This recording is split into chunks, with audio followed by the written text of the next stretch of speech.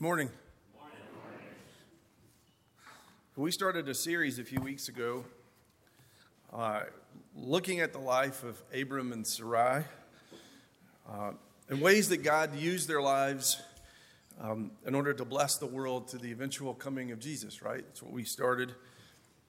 But in order for God to use them, he first had to call them away from everything that they had ever known and do this new thing in their lives and through their lives. And all they had to go on was God's word, right? And in some ways, their journey with God, the way that God shows up in their lives, teaches us, and even in the 21st century, even in 2022, it teaches us things about what it means for us to walk with the Lord. Because Abram and Sarah, one of the great things about this story in Genesis is that they didn't have impeccable faith, did they? They weren't perfectly obedient all the time. And so God, nevertheless, was still faithful. And he often worked through them, and often he had to work in spite of them. And he shows up in these amazing places in amazing ways. And we catch these glimmers of the gospel. We catch these glimmers of how God intends to use them to bless the world through the coming of Jesus. In fact, our text today, in the strangest sort of ways, actually does that very thing, where we catch this glimmer of the hope of the gospel found in Jesus, in this mysterious person named Melchizedek. And we find out that God's greater purpose is never off track, even though it might seem like it is for just a moment. So today we're going to start in Genesis 14. We're going to settle in there a little bit and get to Melchizedek. We're going to start in Genesis 13, verse 17 and 18. Hopefully you'll understand why I start there in a little while. But let me start in Genesis 13, verse 17 and 18. Then I'll jump to Genesis 14, 8 to 24. But let me do that. I'll be reading out of the ESV. You can follow along in your pew Bible, but that is the NIV, so it might be a little different. But here's Genesis 13, 17 and 18. God said to Abram, "Arise, walk through the length and the breadth of the land, for I will give it to you." So Abram moved his tent and came and settled by the oaks of Mamre, which are at Hebron, and there he built an altar to the Lord. And then in Genesis 14, 8 to 24, it says, "Then the king of Sodom, the king of Gomorrah, the king of Admah, the king of Zobaim, the king of Bela, that is Zoar, went out, and they joined battle in the valley of Siddim with Chedorlaomer, king of Elam, Tidal, king of Goim, Amraphel, king of Shinar, and Arioch, king of Eliezer, 4 kings against 5. Now the valley of Siddim was full of bitumen pits, and as the kings of Sodom and Gomorrah fled, some fell into them, and the rest fled to the hill country. So the enemy took all the possessions of Sodom and Gomorrah and all their provisions and went their way. They also took Lot, the son of Abram's brother, who was dwelling in Sodom, and his possessions, and went their way. Then one who had escaped came and told Abram the Hebrew, who was living by the oaks of Mamre, the Amorite, brother of Eshcol and of Anar. These are the allies of Abram. When Abram heard that his kinsman had been taken captive, he led forth his trained men born in his house, 318 of them, and went in pursuit as far as Dan. And he divided his forces against them by night, and he and his servants, and defeated them and pursued them to Hobah, north of Damascus. Then he brought back all the possessions, and also brought back his kinsman Lot with his possessions, and the women and the people. After his return from the defeat of Chedorlaomer and the kings who were with him, the king of Sodom went out to meet him at the valley of Shaveh, that is the king's valley. And Melchizedek, king of Salem, brought out bread and wine. He was priest of God Most High. And he blessed him and said, "Blessed be Abram by God Most High, possessor of heaven and earth. And blessed be God Most High, who has delivered your enemies into your hand." And Abram gave him a tenth of everything. And the king of Sodom said to Abram, "Give me the persons, but take the goods for yourself." But Abram said to the king of Sodom, "I have lifted my hand to the Lord, God Most High, possessor of heaven and earth, that I would not take a thread or a sandal strap or anything that is yours, lest you should say, 'I have made Abram rich.' I will take nothing but what the young men have eaten, and the share of the men who went with me. Let Aner, Eshcol, and Mamre take their share." This is the word of the Lord. Let me pray for us. God, I ask that in whatever way you can, that you would use me to point people to Jesus this morning. I pray that nothing I would say or do or have said or left unsaid or undone would in any way hinder the work of your Spirit. Instead, Lord, we would see Jesus And we would ask, Lord, that your Spirit would stir within our hearts and open them and make us able to receive what it is that you would have us to receive. I ask this in the powerful and the awesome name of Jesus. Amen. So this text is one of those texts in the Old Testament that makes you grateful for the New Testament because the names, right? Matthew, Mark, Luke, and John is much better than Kedorlaomer, Goyim, right? But this text also reminds me of the line from the great Scottish poet Robert Burns when he said, the best laid plans of mice and men go oft awry.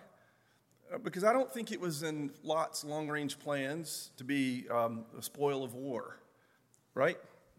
I mean, if he had long-range plans. Our text opens up in chapter 14, where we have this list of 9 kings, 4 against 5. It's what Wynne calls the Lord of the Ring text, right? It sounds like that. It sounds like Tolkien, or Tolkien sounds like the Bible, right?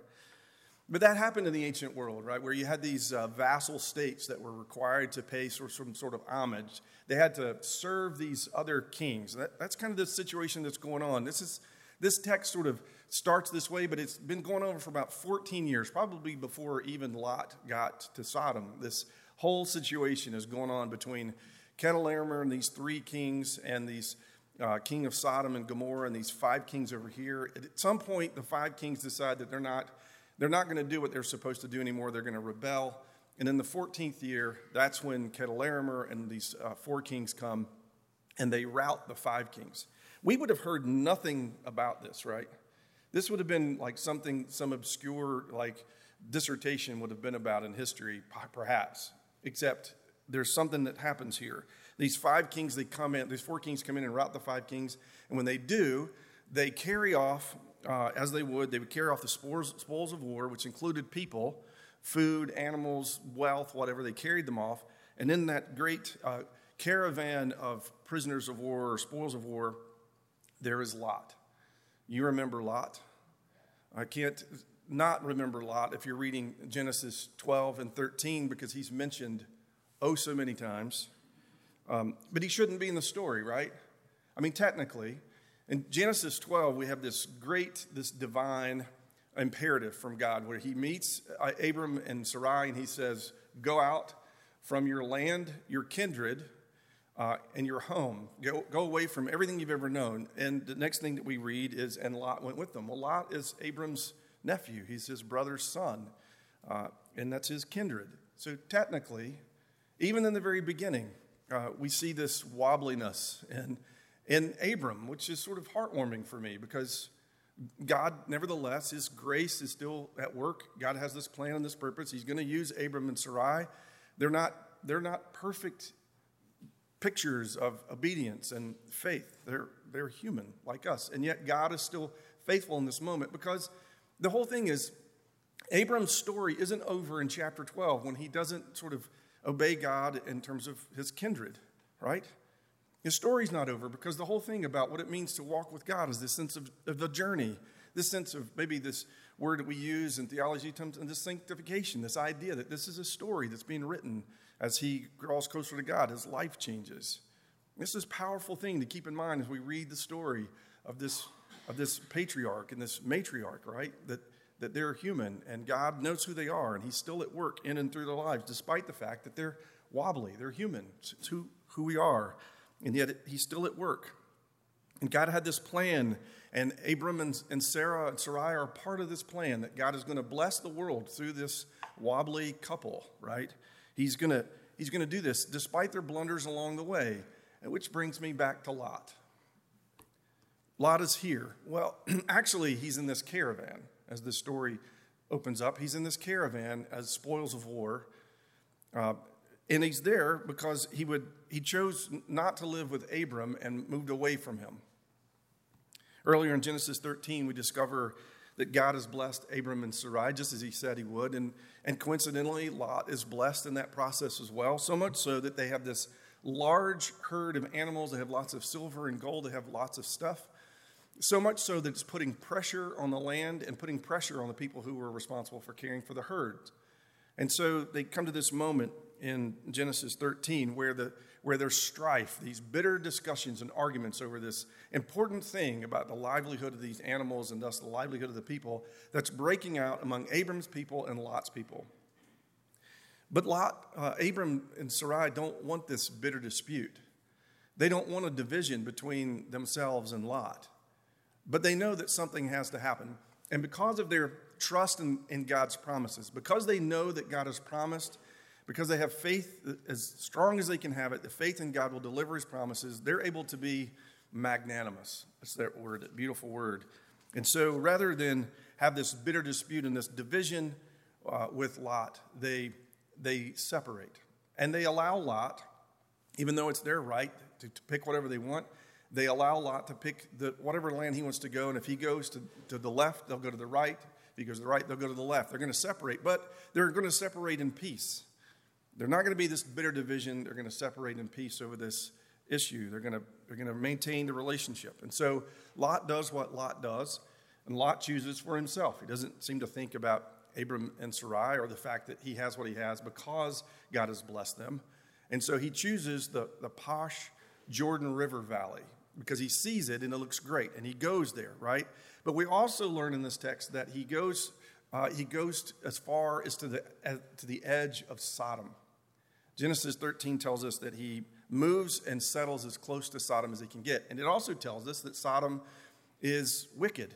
In fact, it's in our own vocabulary. We talk about Sodom and Gomorrah. It's like synonymous with wickedness and evil. But you know, the thing about wickedness and evil is we like to think that word is enough to deter us. But the reality is that there's something alluring about wickedness and evil. If there wasn't, we wouldn't be drawn to it. There's something about Sodom and Gomorrah that was probably attractive to Lot. Enough so that in chapter 14, we have this subtle little line, this little preposition in there that says, now Lot was dwelling in Sodom. So sometime between where he moved there and the time when this war breaks out, he has gone from living outside to inside. Something has happened that has drawn him in, and he has gone there. It's this slippery slope. Lot chose to dwell in Sodom, and things happened there. Whatever they were, those things did not please the Lord, which we find out later. In fact, they troubled Lot. 2 Peter 2, 7 and 10 basically refers to Lot as righteous Lot, which I find confusing. Peter says that Lot was troubled by the lawless deeds that he saw and heard daily.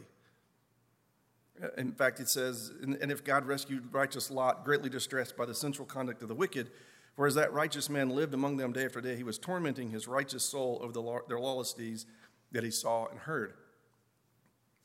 Whether Lot should have been there or not, it doesn't really matter because he was there, which is why he ended up as part of this caravan that's being carried off as spoils of war.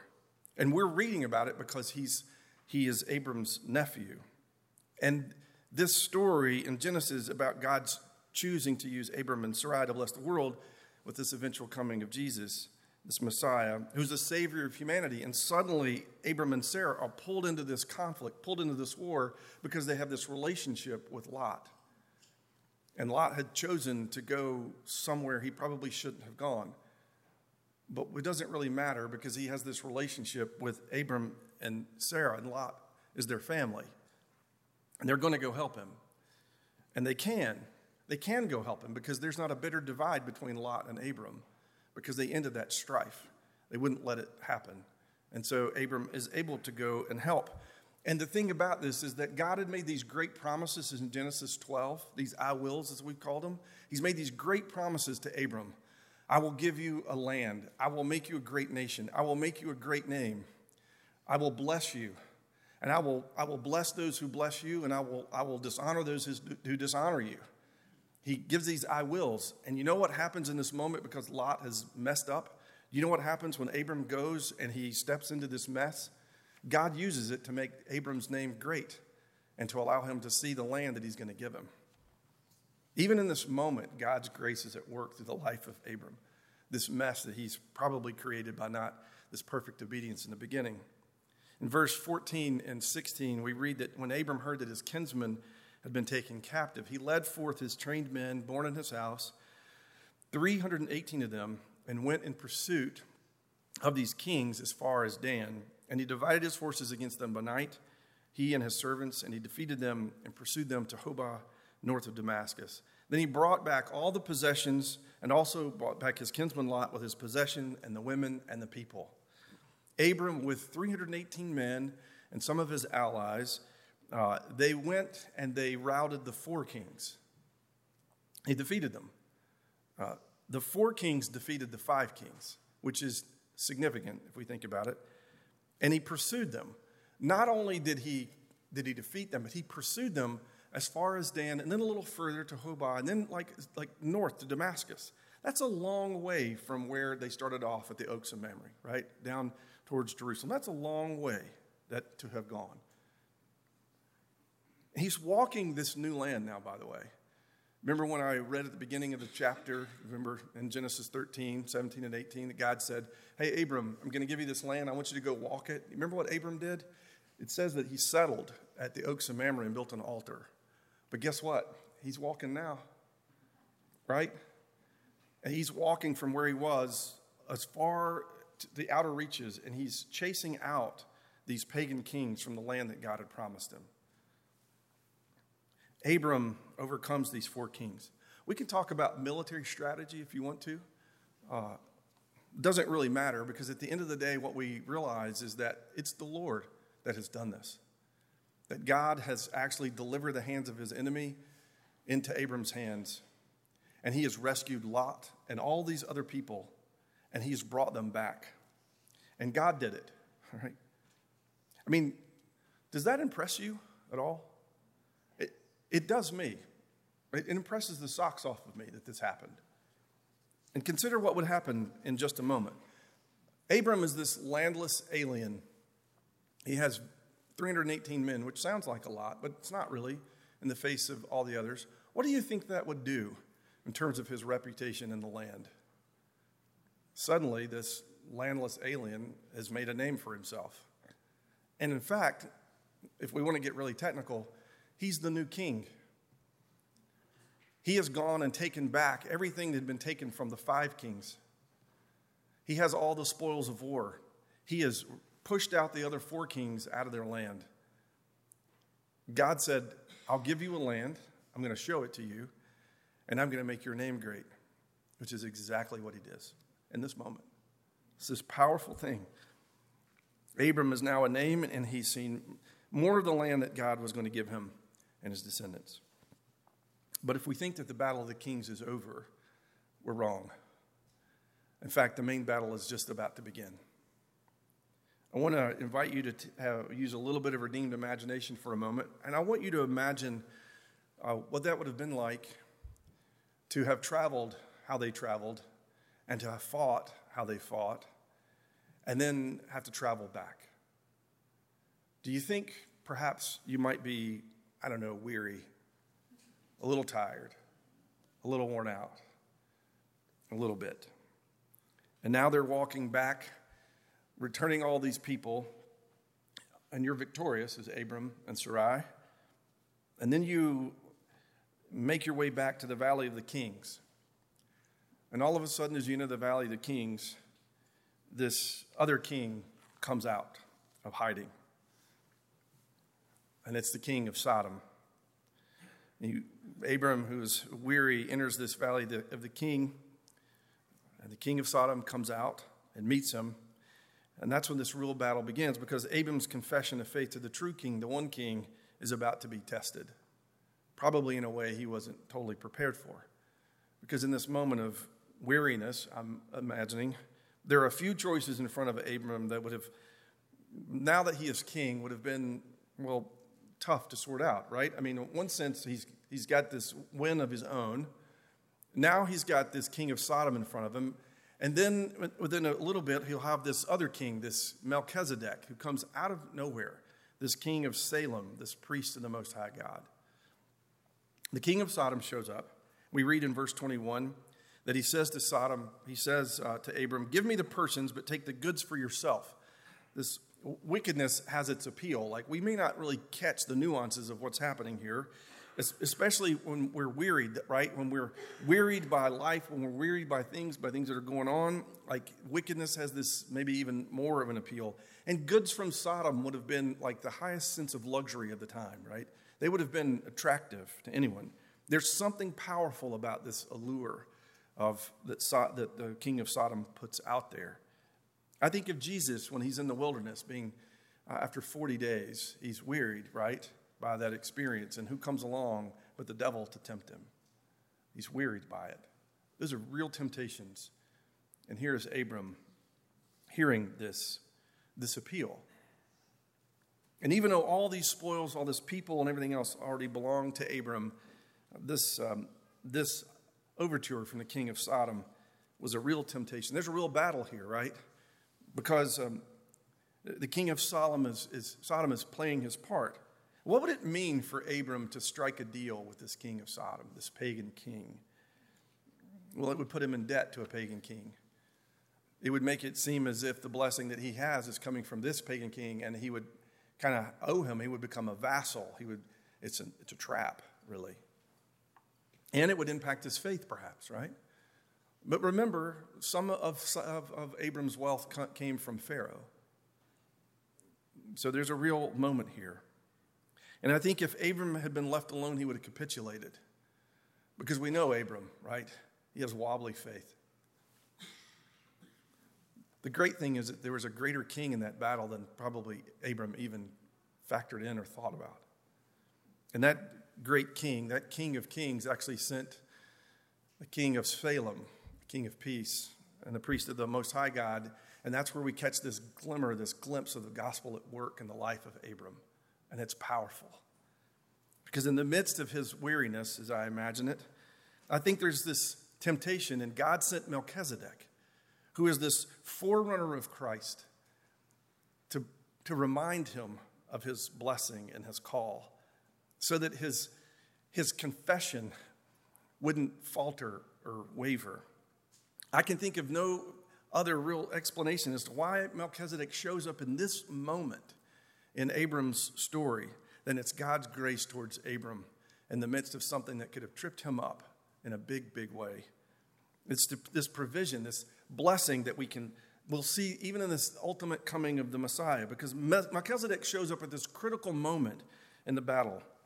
I think to win Abram's heart and soul and point his actions to actually what Jesus does, even in this moment. In fact, the psalmist and the writer of Hebrews sort of connect this Melchizedek with the person of Jesus as this forerunner of the Messiah. Abram, as we've seen it, his faith and obedience aren't impeccable. They're not the strongest. And God's grace overcomes it, does here. Genesis 14:18 begins as Melchizedek, king of Salem, brings out bread and wine, right? He was priest of God Most High, and he blesses Abram. And he says, "Blessed be Abram by God Most High, possessor of heaven and earth, and blessed be God Most High, who has delivered your enemies into your hand." And Abram gives him a tenth of everything. Melchizedek shows up and shows Abram how God operates in the world. The king of Sodom wants to enslave him. That's what wickedness does, right? It wants to enslave you, take things from you, put you in its control and its power, demand things from you. But look what God's grace does when it shows up in Melchizedek, in this king of Salem, king of righteousness, king of Jerusalem, this priest of the Most High God. What does he do? How does God's grace manifest itself in this moment? Well, the first thing he does is he physically nourishes Abram and his people with bread and wine. It's a luxury. They're weary. They've traveled. They've fought. They've struggled. Some of those people probably in that caravan had been abused. And he pours out wine and he gives them bread. That's what the king does. That's what the priest does. It's what grace does. It nourishes us. But it's not just a physical nourishment, it's a spiritual nourishment as well. As this king of Salem, this Melchizedek, pours out this blessing, speaks this language that Abram is starting to hear, right? This language of God Most High. And he pours out this blessing on him. And in this blessing, he reminds him that God is the King of Kings. He is the possessor of heaven and earth. All this other stuff is nothing. It's God that has called you, right? And he pours out this blessing on him, reminds him of that. And in this moment, Abram is then able to hold fast to whatever confession of faith he has at this moment. That's the gospel of grace active in the life of Abram, because that's what grace does, is God speaks it into us.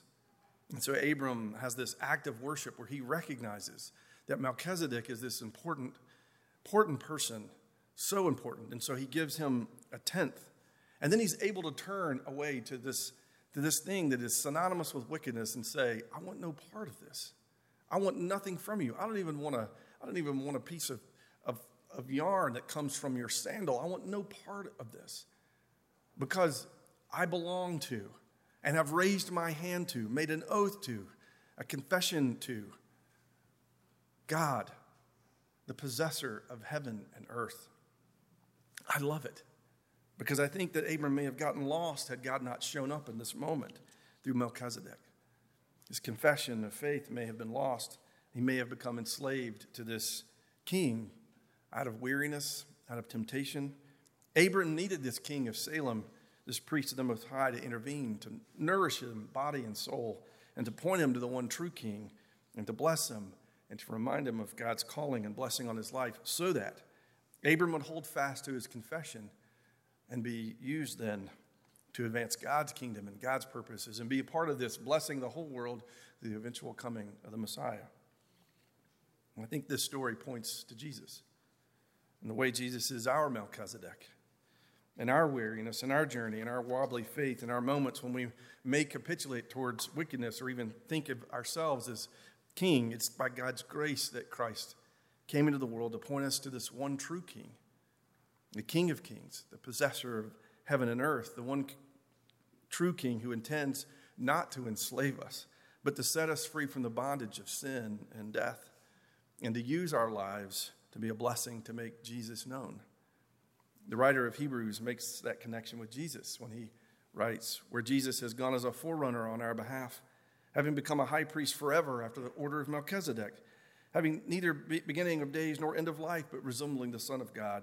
He continues to, as a priest forever, a sure and steadfast anchor of the soul, a hope that enters into the outer place, in the inner place behind the curtain, where Jesus has gone as a forerunner on our behalf, having become a high priest forever after the order of Melchizedek. Melchizedek in Genesis, you'll remember a book that's full of genealogies. It doesn't mention his lineage, either as a king or a priest. He predates all of that, surpasses all of it. His kingship and his priesthood are outside of all of that, just as Jesus' kingship and his priesthood are outside and beyond all of that. That's that sense of this order. He's above the Levitical priesthood.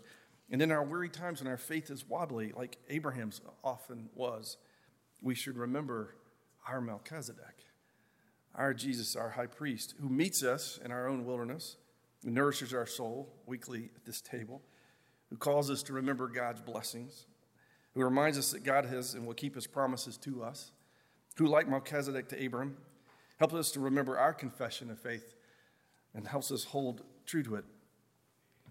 We will trust in the name of the Lord and not turn or even begin to turn to this sense of wickedness that's in the world around us. The writer of Hebrews has this to say as well. Since then we have a great high priest who has passed through the heavens, Jesus, the Son of God, let us hold fast our confession. For we do not have a high priest who is unable to sympathize with our weakness, but one who in every respect has been tempted as we are, yet without sin. Let us then with confidence draw near to the throne of grace, that we may receive mercy and find grace to help in the time of need.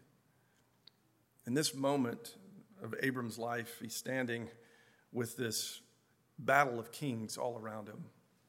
And Melchizedek comes in and points him out to the one true king, which allows Abram to maintain and hold on to his confession and hold it fast.